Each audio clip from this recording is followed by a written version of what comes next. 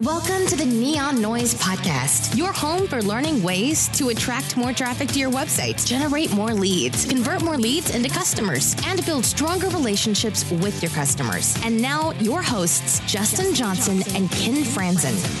Hey, Neon Noise Nation. This is the Neon Noise Podcast, where we decode marketing and sales topics to help you grow your business. What's going on, everybody? This is Justin Johnson, and with me, I have my co-host, Mr. Ken Franzen. What is going on today, Ken? Not too much, Justin. How are you? I'm doing great. I'm excited to chat with our featured guest. Today we have on Gregory Deal. He is a best-selling author, coach, and founder of Identity Publications. Gregory is the author of 2 Amazon bestsellers, Brand Identity Breakthrough and Travel for Transformation. He has lived in 48 countries and continues to use his experiences to help others along the path of self-fulfillment through exploration. I was told in his free time, I don't know about this, Gregory kidnaps felines from streets around the world and bathes them in his sink before passing them along to strangers. Not sure about all that. We're going to have to learn more. Gregory, welcome to Neon Noise. Good to be here. And yeah, thank you for specifically bringing up the cat thing. I just want people to know right off the bat, I'm a very weird Tell us person. about your cat kidnapping. What I do, many of the countries I travel in have a huge street cat. Not necessarily a problem, but an abundance of cats living on the street. And every now and then, I will form a connection with one I meet. And if I'm in one place long enough, I will take that cat home with me, rehabilitate it, fix it up a bit, and flip that cat onto a new owner, you could say. Like people flip homes. I'll fix it up a bit, make it pretty, and socialize it. Make it pretty. And I actually use that as an example in my book of sales tactics. Like, how would you convince a stranger to adopt this cat spontaneously? I use that as a bit of an unconventional example of how sales conversations are always happening. So Gregory, a.k.a. the cat flipper. Sure. I'm okay with that. I love it. Tell us a little bit about your background. My background is extremely unconventional. I always tell it slightly differently because it's hard to put it into one narrative structure. But the point of my second book, the travel book, was sort of to tell that story through travel as transformation, that I just started traveling as soon as I got out of high school.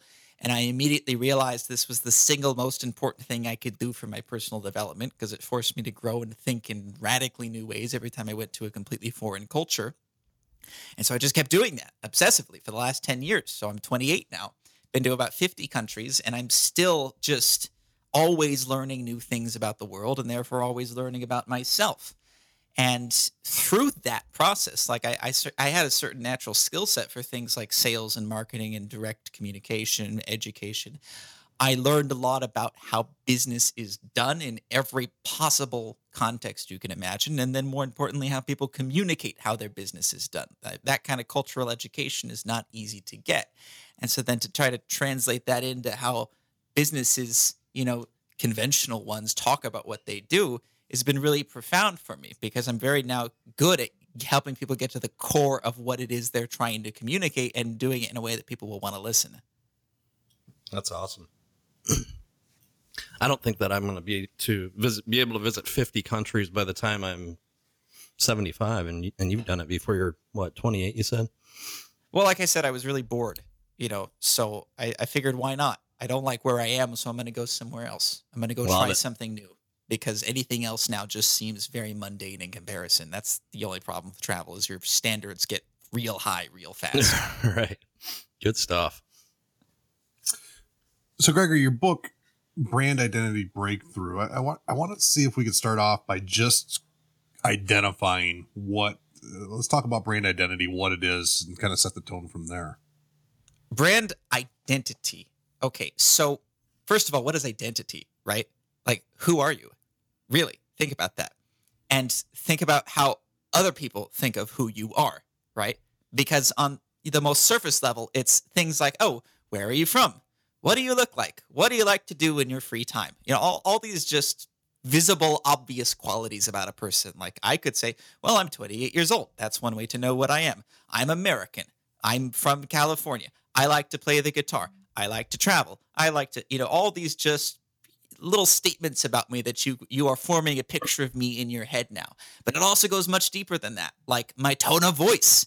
If, depending on how I talk, I can be very pleasant and just laid back, or I can be excited and my personality is now coming through in a completely different way, and you're much more likely to remember this second version of me, even though they are both parts of me. And the possible variations upon that are unlimited, right? All these different ways that people can form an impression of you and how you think of yourself. So if you are trying to communicate your identity in a strategic way, such as I want you to buy my product or I want you to want to work with me, then you kind of need to get more specific and tailored in how you display all the various features and facts about you, depending on what I want you to do. And as your company, whether you're a solo professional or you are representing a company of any size, these same identity factors come into play. What do you think about when you think about Walmart versus Target, or Starbucks versus what's the donut one? Dunkin' Donuts? Dunkin' Donuts, that's it. Sorry, I couldn't even remember the name. I remembered the company. I remembered everything about the company except the name. What does that tell you? I have an impression of this company in my head that goes far beyond their incidental name, the two words that make up their name. I'm thinking of their personality. I was even thinking of their color scheme. I was thinking of the kind of person that goes to Dunkin' Donuts versus the kind of person who goes to Starbucks, right? All these are images I have in my mind, associations with each of these respective companies, and I'm not even part of the target market of either of these companies. I'm not like the kind of person who goes out to a coffee shop every day, but I have these impressions they have built into my head that are all very subtle, very hard to put into words, parts of their identity as a brand, just as there are very subtle parts of every single person, including yourself, that contribute to their fundamental sense of self. And you need to get really good at displaying those things verbally and in other ways, such as your logo or whatever, if you want to stand out from other people and move beyond really generic conceptions of, oh, well, I produce this type of widget for this type of person, and I believe customer satisfaction is the most important thing ever, and the customer is always right, and we love our customers. Like, that's, those are 99% generic propositions that anyone can make, and therefore they're not memorable and not impactful. All these other things are memorable and impactful and effective.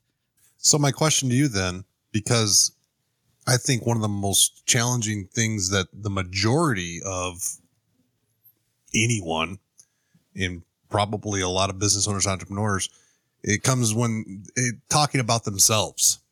There's always that, you have people that are building their resumes. I always get this from my, some of the interns that come work here, and they're just like, your resume sucks. You need to do much better with this. And it's like, I really can't talk about myself. I can't. How do you go about talking to people and pulling out these unique qualities, these core elements that are going to make them different? Well, a resume, for example, is a socially standardized narrative structure, right? A resume is a way we have collectively decided if you're seeking a job, like, it's not as appropriate for entrepreneurs, but if you're trying to get a job with a company, you're supposed to present the entirety of your existence, your identity, as is relevant for them in this format called a cover letter and a work history and references, right? And that's why things like resume gaps are so lethal to people, right? Because now suddenly there's a hole in the narrative structure. Like, well, why isn't there anything here for these 2 years? What were you doing? Who knows? It could be anything, and therefore it's dangerous to me. Were you selling drugs? Who knows? Sure. Right? Like suddenly there's a plot hole. I don't know how to categorize this person. I don't know if they fit the characterization I'm looking for, because that's how, corporate structures work, is that they have very rigidly defined lines that everyone is supposed to fall into because it's an effective way for their large scale operations to work. So a resume is a great example of that. How do you present your identity in a way that is appropriate for that specific audience? Like, if I were trying to impress a corporation into hiring me, I certainly wouldn't be presenting myself the way I am now. I could tailor my identity. I could put on the suit. I could come up with a work history that was appropriate in the sense that they're looking for, even though my work history is completely wild and unconventional and mostly working for myself. But I could find a way to present myself in a way that would be appropriate for something like a resume. And that's what people don't do, is they're not thinking of what is the person I'm talking to expecting me to say. What is Right. the filter they're using when they look at me? And when you're selling a product as an entrepreneur, your audience is the customer, right? It's the specific person who's going to find value from what it is I'm selling. What are they looking for? And how nuanced and detailed can you get with that?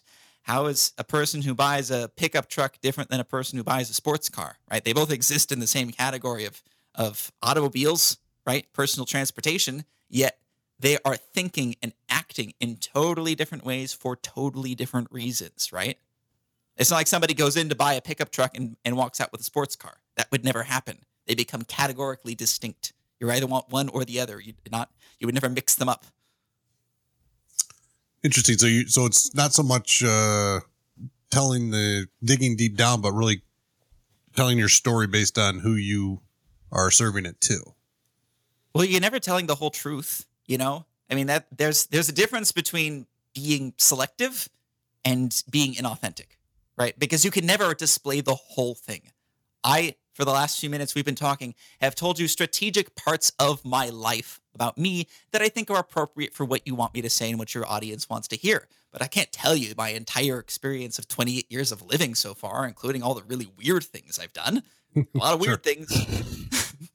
And frankly, some things you might even find offensive that people would stop listening to or wouldn't want to listen to. So what would be the point in me saying those things? Instead, I'm going to select the parts that are valuable for you and your audience. And the same thing is true when you're trying to sell something, right? Or just appeal to people in establishing an identity presence in their mind. What are the people who buy the things that I sell looking for? What is the identity of the person or the business they would want to buy those things from? What is their personality like? Are they fun and friendly? Are they stern and serious? What is it? Because there's no one answer for everything. And the more specific you get, the more specific your answers need to be for those things. Sure. So tell us a little bit more about your book, Brand Identity Breakthrough, how to craft your company's unique story to make your product irresistible. What made you decide to write this book, and who did you write it for?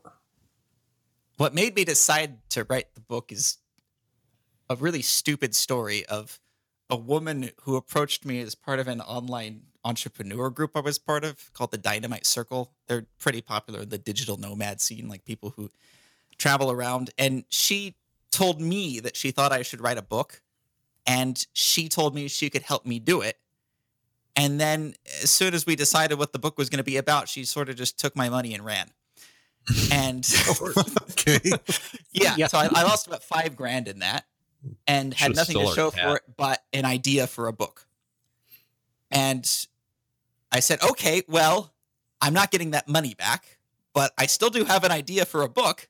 I don't know anything about actually producing and marketing a book, but that sounds like the kind of thing I could learn because I come from a background of education. For a lot of years when I was traveling, I was teaching, and then that blended into sales and marketing, which to me is another form of teaching. It's a very direct form of communication of trying to convince people to do something with the information you're giving them. And so I figured, okay, I can learn the details of producing and marketing this book on my own, and I did. And I published it, and it became an Amazon bestseller immediately. A year later now, it's still selling quite well and brings a lot of interesting opportunities for me. But as far as why I wrote the book, it's because I knew I had something worth saying. Yeah, I have a unique way, even though a lot of the things covered in the book, like how to impress people and communicate value and unique selling propositions, people talk about these things. It's like I'm the first person to bring up these subjects. It's just I think I have a way of expounding on these topics, elaborating on them that is simultaneously entertaining because I have a unique tone and unique life experiences to compare these things to, such as selling cats in Morocco on the street. and because I have a way of going deeper into it, I think, than most people, like, you know, really think about who you are and why you're doing the things you're doing beyond just here's how to write a good tagline, you know? What type of audience would get the most value from? I mean, is it strictly for business owners, entrepreneurs? Is it something that an individual that's in sales could value from, gain a lot of value from? Oh, absolutely. An individual could, or even just somebody who's considering becoming an entrepreneur, like a prospective entrepreneur. I would even recommend it to like teenagers and college students, because what it will do is show you that if you're going to operate as an independent agent in the world, a lot of the safety nets that other institutions provide for you, you are going to have to compensate for on your own. Like if you work a job in a company, you're usually just performing one limited task over and over. And it's the task that they've decided is best for you to do. And you have a whole team, most of whom you never even see, who are performing complementary tasks to what you're doing that make your task valuable. And any one of them on their own would be meaningless. But as part of the whole machine, each person contributes their own value to an end result.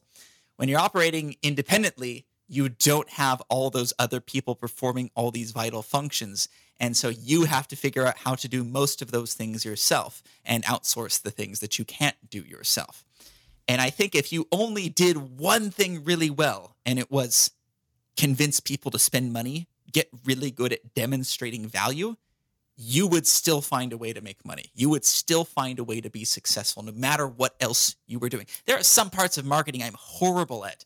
I don't get social media. I don't want to get social media. Like I don't want to go anywhere near that. Yet that's the first thing people think of when you say something like internet marketing. That's what people assume I do sometimes when I tell them I'm a digital nomad and I travel around the world working from a laptop. They assume it has something to do with Facebook ads and pay-per-click campaigns and Instagram. And I know what those things are. I know how they work. I work with some people who are really good at those things, but I don't want to touch those. That's not where I do best. Where I do best is explaining how things work to people and why they should spend their money on something. So I would say the best value somebody would get from my book is if you have something that you don't know how to explain the value of. And the more complex what you produce is, the service you offer maybe, and like the kinds of things that you would be able to charge a high hourly rate for, like if you're a consultant or a teacher or a trainer or an artist of some kind, you need to be able to explain to me why you charge twice as much as what the industry standard is, right? And you have to do that in really fine detail that really appeals to me, or why would I pay your prices? So it's definitely not just for people who run businesses. It's for anybody who wants to be able to talk better about who they are and what they do in any context. Where do most business owners and entrepreneurs fall short when it comes to developing their brand identity or creating or expressing this value that you talk about in your book? So many ways. God, most people are terrible at this.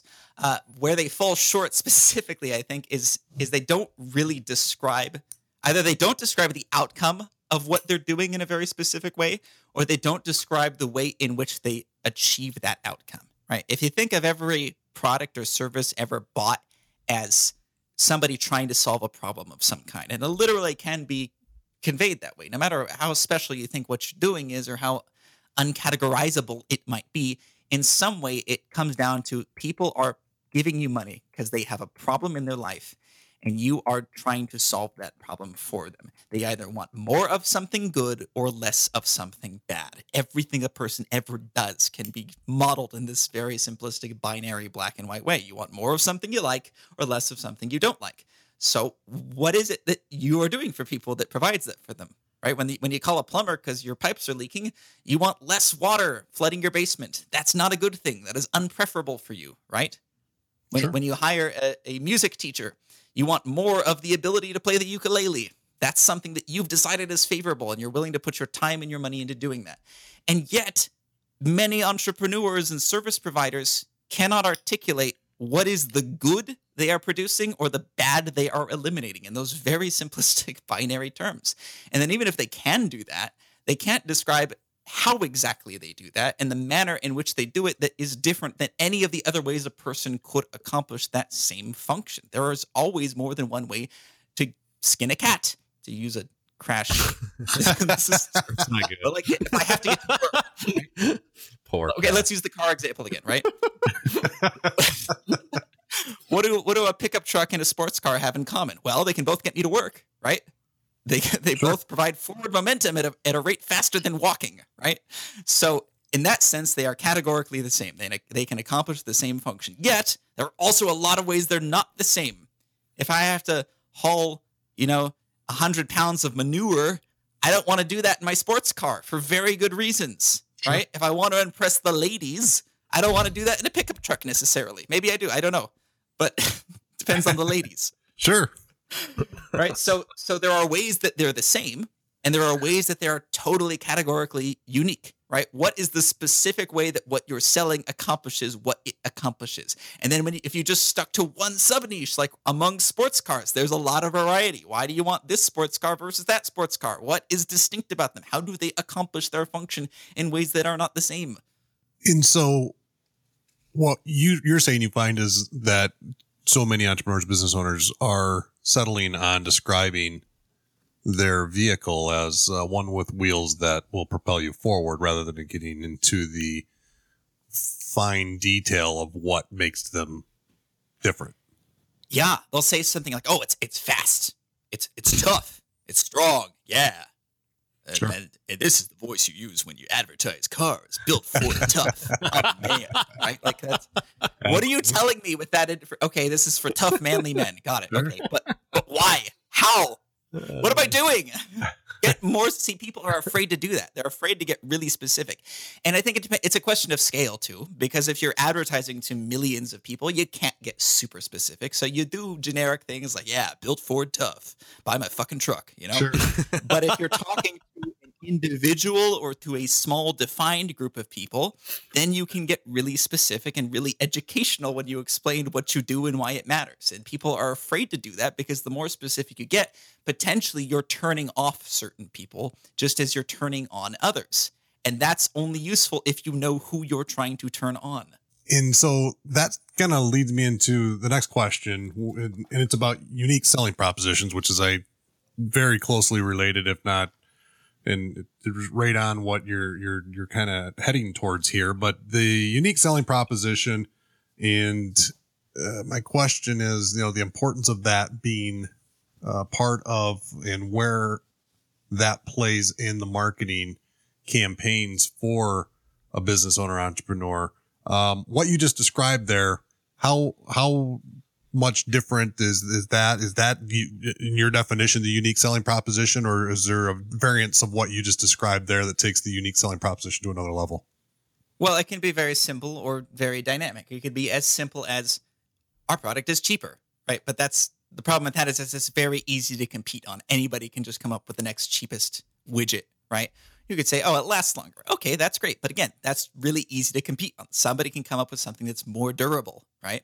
So you need to eventually, depending on how competitive your market is, get really dynamic in the ways that yours is unique. Like the way it makes someone feel. The more artistic you are, right, the less competition there's going to be, because no two artists are going to paint in exactly the same way or design their whatever to look a certain way and feel a certain way and appeal to a specific person's sensibilities, right? You get more and more complex, more and more dynamic. And that doesn't just apply to the aesthetics, it applies to the functionality. Like, how many varieties of laptops are there on the market? Why? Well, because everybody in the world practically uses a laptop now.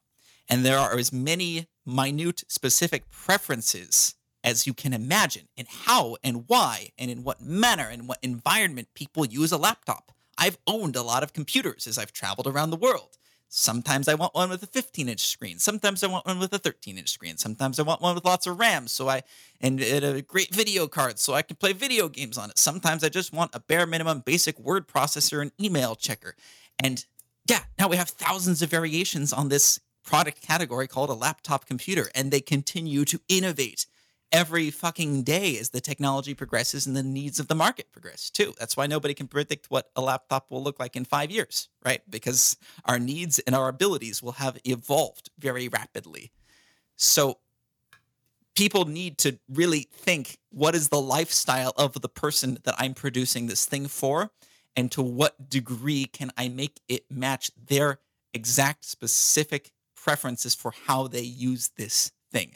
And if it's a service you're offering, then same thing. It's what are they looking for in this service? If you're a life coach, for example, this is a great one. I deal with a lot of life coaches, and 99% of them can't tell me what they do beyond really generic elevator speeches of, I help people achieve their goals and live life to the fullest. What the fuck does that mean? Sure. What does that mean? And these people charge $200 an hour to sit and talk to them about what? What do you help people do? How do you help them do that? How are you qualified to do that specific thing? And why is it worth $200 an hour? They can't tell me. It just life you feel live so life much to the better. fullest. Life is amazing. What the fuck does that mean?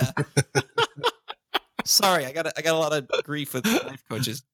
No problem. Apparently, you had a bad experience. So with all that though, the unique selling proposition, it's so challenging and tying back. So you're basically stating, and you keep coming back full circle to first understanding who that audience is you're after, and in this instance, you're basically stating to perhaps even create the service or product that fulfills their need. Yeah, well, it's like reverse engineering, right? But you don't want to be inauthentic again. Like, you don't want to produce something just because you think it's what will sell. I mean, you can do that and you can make money with that, especially if you're operating on a really large scale. Yeah, you want your widget to be bought by as many people as possible. So you need to understand the needs of the large scale market. But for most people who are operating on a smaller, more personal level, you want to do what is fulfilling and feels right to you, but just, tailor it and not even necessarily change the product or the service. Like, product design is one thing, but it's more about presenting it in just the right way. You don't even necessarily need to change anything about what you do. You might already have the best thing ever, but if you don't know how to talk about it and present it in all these subtle ways, it doesn't matter. No one will see it. The right people won't be attracted to it, and you'll hardly sell anything. So just making these tiny changes in how you present what you do makes a world of a difference without you necessarily needing to be totally inauthentic in who you are and what you do. Sure. So let's shift gears for a quick second here and talk a little bit about storytelling. Why is storytelling so powerful, and what advantages does storytelling hold from a marketing perspective? So you'll see this a lot, like in these online explainer videos. Bob was having a problem with his credit card balance. And then he discovered that this company will help him, it's just this very cheesy background music, voiceover, simplistic. It's like for children. It's like a story for babies. And stories work because it's how the human brain categorizes information, right? Most people are not very good at just reading through a list of facts and features about something and independently arriving at the conclusion, okay, yes, this meets all my needs to a satisfactory degree. I will commence with purchasing this product. I can do that, but I'm a bit like a robot, and some people can do that. But to the general audience, it's much easier for their brain to form an intuitive assumption about something and to categorize a lot of unspoken information if you present it in the form of a narrative. So, like, if I were trying to convince you to adopt a cat and you saw me standing on the street holding this cat in my arms, which is what I usually do with these people and these cats, I wouldn't try to convince you on all the merits of owning a cat. First of all, because I assume you know what a cat is, and Sure. You either like them or you don't. And if you don't like them, I'm wasting my time. And you understand more or less what it would be like to have a cat in your life. So I'm not going to sit there and try to and list all the facts and features of how great cats are. I'm going to tell you the story of why I'm sitting out here holding this cat in my arms and how I came to this country and I found it starving in the street and I took it home and I cleaned it and I fed it and I loved it and it loved me and it formed this great bond with me, and it would just absolutely break my heart and the cat's heart to have to put it back on the street before I leave the country. It just needs somebody who will love it like I do, who will give it the home that it has grown accustomed to so it continues to be this loving pet instead of a mangy street animal. I've never had a cat, and I would take it from you. Absolutely. You fucking would, yeah. Or at least you'd consider it. Even if you'd never owned a cat in your entire life, you might consider it. You might say, wow, I've never thought of it that way. Wow. I just thought of a cat as a pet, like an accessory in my life. But now you're telling me this story that's getting me to completely change the way I categorize all this information I already have. That's what a story does for you. It activates new emotions you didn't even know you had, and it changes the way you think about something that is already familiar to you, right? Now, if you didn't know what a cat was, then I might have to take a different approach and explain, okay, a cat is a mammal with a lot of hair on its body and meows and it gets really annoying when it's hungry and sometimes bites you while you're sleeping. So that would be all of these things are true, right? And I'm not lying about anything. I'm not making up information. That would be immoral. I am simply selecting what I'm telling you to get the response I want from you. And that all depends on where you're coming from too. So I have to in a live setting like that, I have to it's sort of intuit and pick up on the information you're giving me, but what the most appropriate thing to tell you would be. That's why the most important part of any sales conversation is listening. It's letting the other person talk so you can figure out what you need to say, not just listing facts and features. So you bring up the sales conversation, which I had noted. I wanted to have you bring that full circle with the cat flipping, and I think you just did that. Thank you. But with sales conversations, we're flipping gears from the marketing side of things of getting their attention, and now we're trying to sell to them and get them to become our customer. Let's talk a little bit about that in where these core values and in these selling propositions. And I mean, you just did a fantastic job of selling a cat on a street. I mean, Justin wasn't wrong when he said, but you elicited some emotion and you told that story, but with how do you convey that into the sales side of things? What other additional steps or measures can you take or what can you touch on with regards to sales? A sale fundamentally is convincing someone to do something they didn't know they wanted to do. It's not tricking someone, right? It's not forcing someone to do something. It's helping them make a decision that is in their own best interest that they didn't know was in their best interest, or it's either intellectual or it's emotional. It could be that they didn't have the necessary information. They didn't know that this product could help them in a certain way and that it would actually solve their problems better than whatever they're currently doing. Or it could be more emotional, which is they just don't have the confidence, right? Or they don't have the bravery. They're afraid to spend the money because of the risk involved. Like, what if it doesn't work? Oh, that's a lot of money to pay for this. What if it breaks?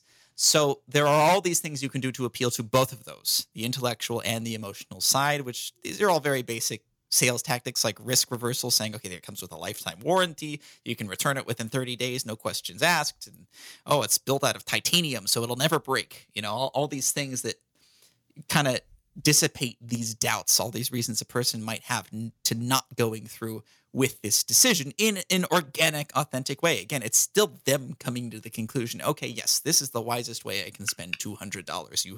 You have spoken to every possible concern I have. And the larger the cost involved, not just monetarily, but some purchases that don't cost a lot of money end up taking up a lot of other parts of your life. They take a lot of time to use. You have to learn how to use them. They take up a lot of space in your garage or your attic or your living room. All of these things are costs that are presented with making this decision beyond just spending the money. Depending on what you're selling, you're asking people to change their entire lifestyle to now accommodate this new choice they've made. If you used to own a sports car and now you own a pickup truck or vice versa, the way you use that thing that you probably use every day of your life is going to be completely different, right? You're making an entire lifestyle change, which goes far beyond the amount of money you spent on the vehicle. So how do you factor all of that into the way you present your product and how it will affect someone's life? What's the opportunity cost with everything they do? Sure. All right. Perfect. Now, I see on your website that you have an online course. Does that accompany your book? So the course is designed it's led by me, so you get my very charming personality and voice showing you all this information and going into a little bit more personal detail and elaboration on the same concepts that are presented in the book. So I would suggest if you've read the book or skimmed through it and you like what I'm talking about, the course will go more in depth into those things and make it easier for you to integrate these concepts if you're not the kind of person who can just read a book and say, okay, I've memorized all this. Total integration. Okay, perfect. Now, is the course always open? Or it looked like there might be do you do it in waves or versions? It's always open. It's $100 on my site.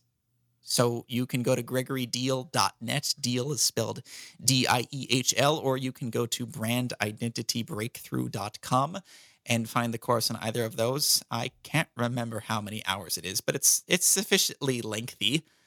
That's what she said. And it's the kind of thing you could take in really small bits and come back to it. It's designed to be broken into small lessons that illustrate a point and are very sequential, because my background's in education, so I'm really good at presenting information in a logically sequential way where, okay, the fundamental premises of what you need to know come first and then the specific ways to implement those premises. What are you working on now? What do you have that's going on that's got you really excited at the moment? Well, my passion is and always has been helping people communicate valuable ideas, which is branding in a nutshell and sales and marketing. And recently, the most interesting medium I found to do that is books. So I've written 2 of my own, helped a few other people write and produce and market theirs to success.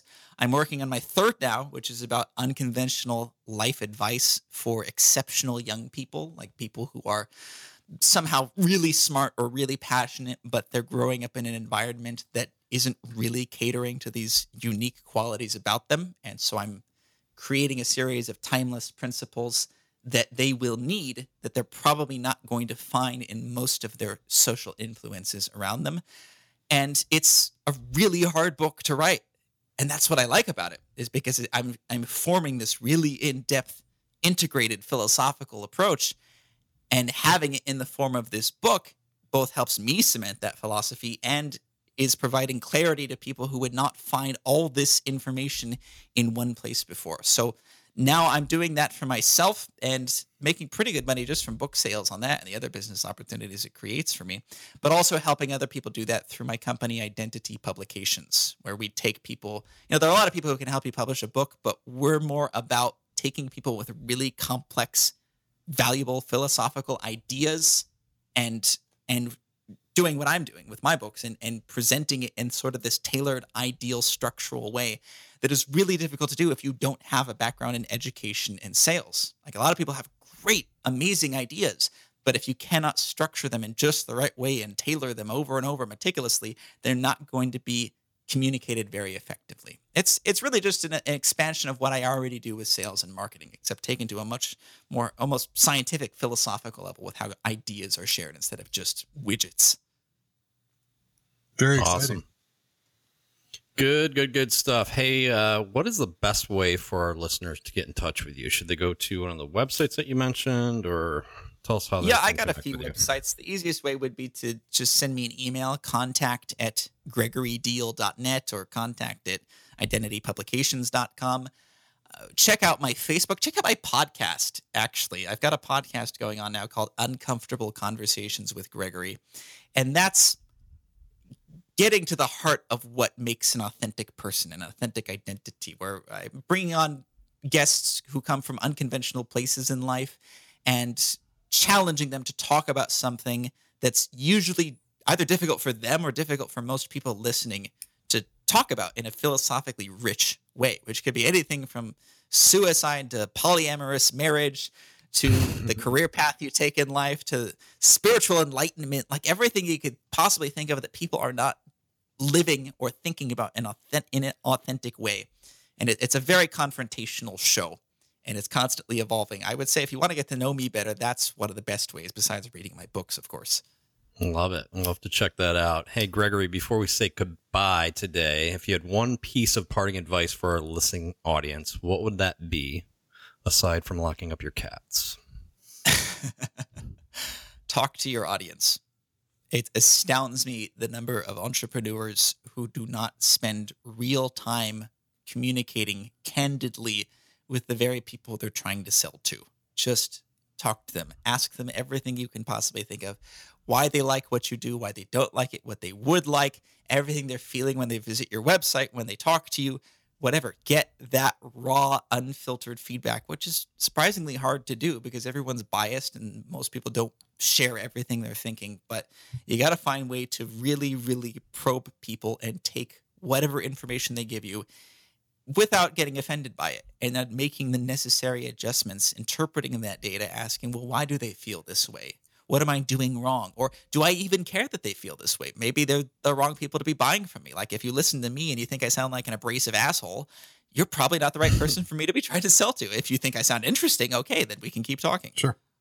Good stuff. Know your audience. Great value there. Neon Noise Nation, we hope you enjoyed our conversation today with Greg. Be sure to go over and check him out at his website, www.gregorydeal.net. Gregory, thanks again for being on the show today. The show notes from today will be available at neongoldfish.com/podcast. Until next time, this is Justin, Ken, and Gregory signing off. Neon Noise Nation, we will see you again next week. Thank you for listening to this episode of the Neon Noise Podcast. Did you enjoy the podcast? If so, please subscribe, share with a friend, or write a review. We want to cover the topics you want to hear. If you have an idea for a topic you'd like Justin and Ken to cover, connect with us on Twitter at Neon Goldfish or through our website at neongoldfish.com.